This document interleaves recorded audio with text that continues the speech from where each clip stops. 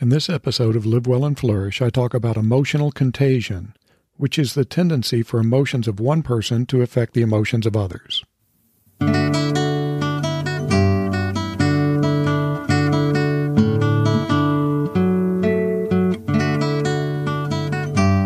Welcome to Live Well and Flourish, where I help you understand what it means to live a flourishing life. I'm your host, Craig Van Slyke.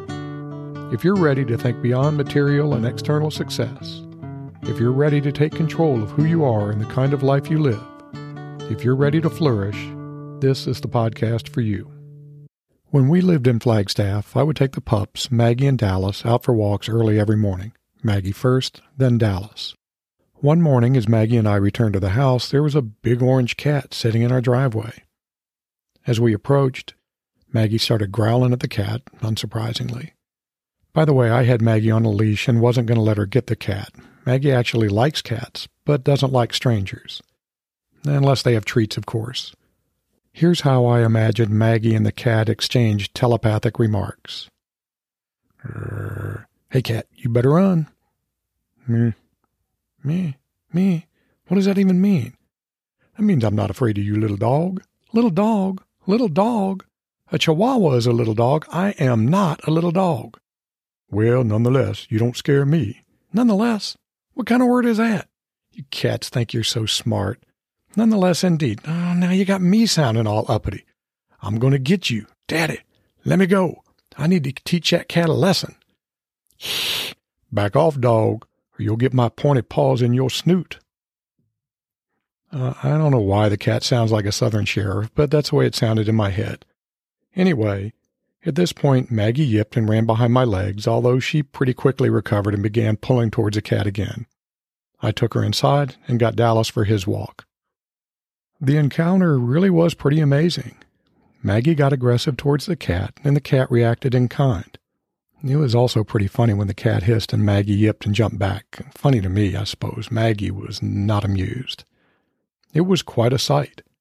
This was one big cat, and when he puffed up, he looked about the same size as Maggie, which, as I said, was kind of funny. Maggie is all border collie. She has 2 speeds, full on and off. So she's pretty excitable, especially when she sees another animal, and being a border collie, she's territorial.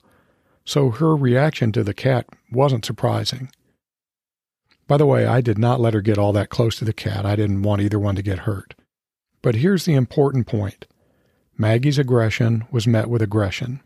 Unlike Maggie, Dallas was very laid back. Unfortunately, we lost Dallas a few years ago. He was protective, being a collie, but mostly he was a mellow pup. Frankly, I was pretty curious to see how the cat and Dallas would react to each other.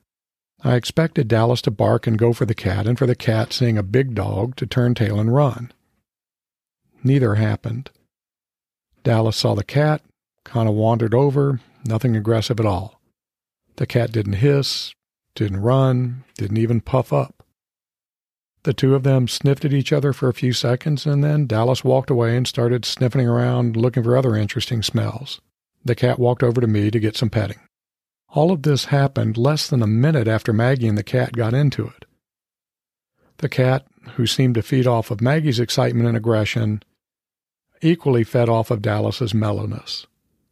The entire incident illustrated the proverb, "A soft answer turns away wrath, but a harsh word stirs up anger."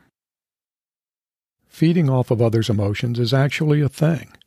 It's a well-established phenomenon. Psychologists call it emotional contagion. I know. Haven't we all heard enough about contagion over the last couple of years? Bear with me. Emotional contagion is the transfer of emotions among individuals. Emotional contagion is rooted in the human tendency to mimic others. We often unconsciously mimic others' facial expressions, vocal expressions, language, posture, and other things, which can lead to us actually experiencing the emotions the other person is feeling.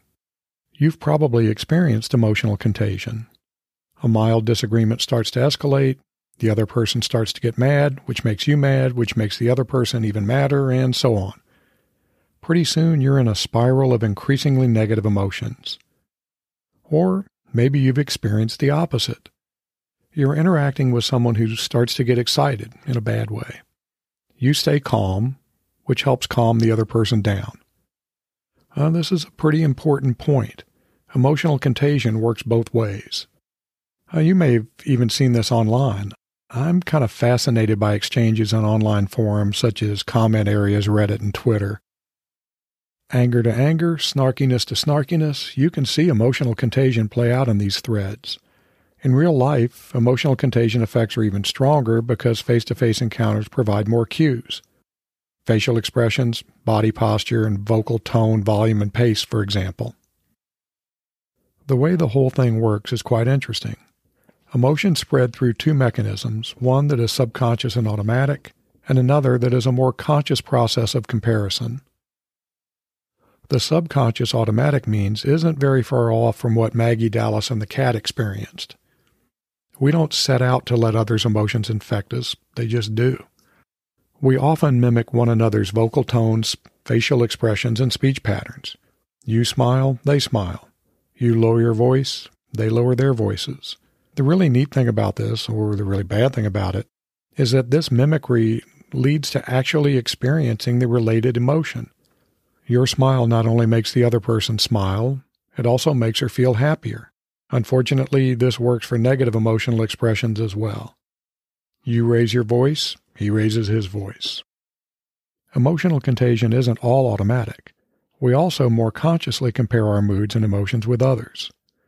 The other person's emotions act as a social cue to tell you how you should be feeling. Of course, sometimes you'll find the other person's emotions inappropriate. You don't have to adopt the same emotional stance. This is the key to using emotional contagion to good advantage. Now, before moving on, I need to let you know there's some especially bad news associated with emotional contagion. Negative emotions, such as anger, are more contagious than positive emotions. This probably has something to do with us being hardwired to be especially sensitive to potential threats in our environment.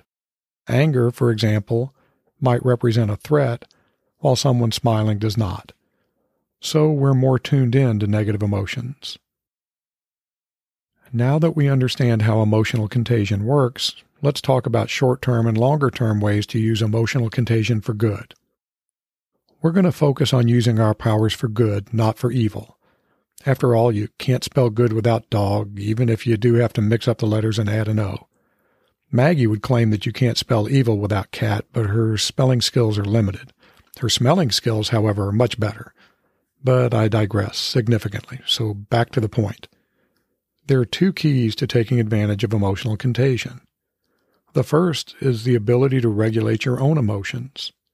I'll give you some tips on emotional regulation later, but for now, let's just say that the root of being able to control your emotions is awareness. Before you can regulate your emotions, you must be aware of them.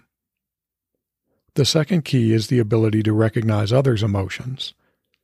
Sometimes this is pretty easy. Someone's yelling angrily, he's probably angry. Often, however, emotions are harder to detect. In these cases, you'll need to pay attention to posture, facial expressions, vocal pitch and pace, among other cues. To illustrate how to use emotional contagion for good, suppose you're in a meeting that starts to get heated. Someone gets angry. Some other participants start to react angrily. Others start to withdraw from the discussion. I don't know about you, but I've been in more than a few of these sorts of meetings. If you slam your fist on the table to get everyone's attention, you'll add more emotional fuel to the fire, making the situation worse. You might also hurt your hand. Don't ask me how I know this. Taking control more calmly turns the heat down. Your calm is likely to calm others, slowly putting out the fiery emotions and getting back to productive business. Trust me on this, I've reacted both ways. Staying calm is much more productive and pleasant. Do it often enough, and you'll gain a reputation for staying calm and focused even in highly charged situations. In the long run, you can also use emotional contagion to set the overall mood of your workplace or other social group, including your family. Discipline yourself to become more optimistic and upbeat. Yeah, this takes time, dedication, and practice, but you can become a more upbeat person. Do so, and over time, you'll see others start to take on similar moods and emotions. Your upbeatness or upbeativity or whatever needs to be authentic, though. You can't fake it. You must actually become more upbeat and optimistic. If your mood comes off as fake, people won't catch your positive mood. In fact, a fake mood is likely to backfire and degrade the emotional climate of your group. Controlling your emotions isn't always easy, but for virtually all of us, it's possible. In the next episode of Live Well and Flourish, I'll talk about emotional regulation and give you some specific ways that you can build your emotional regulation muscles. As I said, controlling your emotions isn't easy. But emotional regulation is an area where your investment in time and effort will pay big dividends for you and for those around you. So, what can you do this week to leverage emotional contagion for good? I have some ideas. First, in emotionally charged situations, get out of autopilot mode. Emotional contagion is largely an automatic, unconscious process. So the cure to negative emotional contagion is to halt the automatic process and take intentional, conscious control. I'll admit that sometimes this isn't easy, but give it a try. If you're in an encounter in which someone is getting angry, frustrated, or otherwise upset, pause and consider your emotional response and how it can either heat up or cool down the situation. Practice this enough over time, and pausing before reacting will be your automatic response. Remember that control is a huge part of flourishing. Protecting yourself from the negative effects of emotional contagion is essentially taking control, which will help you flourish. For more on getting out of autopilot mode, check out my episode on mindfulness, which is available at livewellandflourish.com. That brings up my second suggestion. Take advantage of mental breaks when emotional contagion is a threat to your happiness. We've all heard the advice to count to 10 before reacting. You know why this is such widespread, if a bit trite advice? Because it works. Emotional contagion can escalate a negative situation very quickly as emotion fuels emotion in a downward spiral. So it's critical to do something to stop the spiral. A simple pause to consider your reaction and its effects can be surprisingly effective in diffusing a situation. Remember, though, you can only break the spiral when you recognize emotional contagion, so you need to be mindful in order to take control. Finally, a bit of pondering can be helpful. When you've experienced an emotionally charged situation, later in the day, take some time to reflect on the encounter and how emotional contagion played a role, for good or for bad. Consider how you might have taken advantage of emotional contagion to nudge the encounter towards a good outcome. I know I said finally, but I want to give you a bonus suggestion. This week, reflect on how your emotions might be affecting those you love and care about. Are your moods and emotions elevating your loved ones or harming them? Be more aware of your moods and emotions so that you can use emotional contagion to help your loved ones and you flourish. I'll leave you with a quote from Khalil Gibran.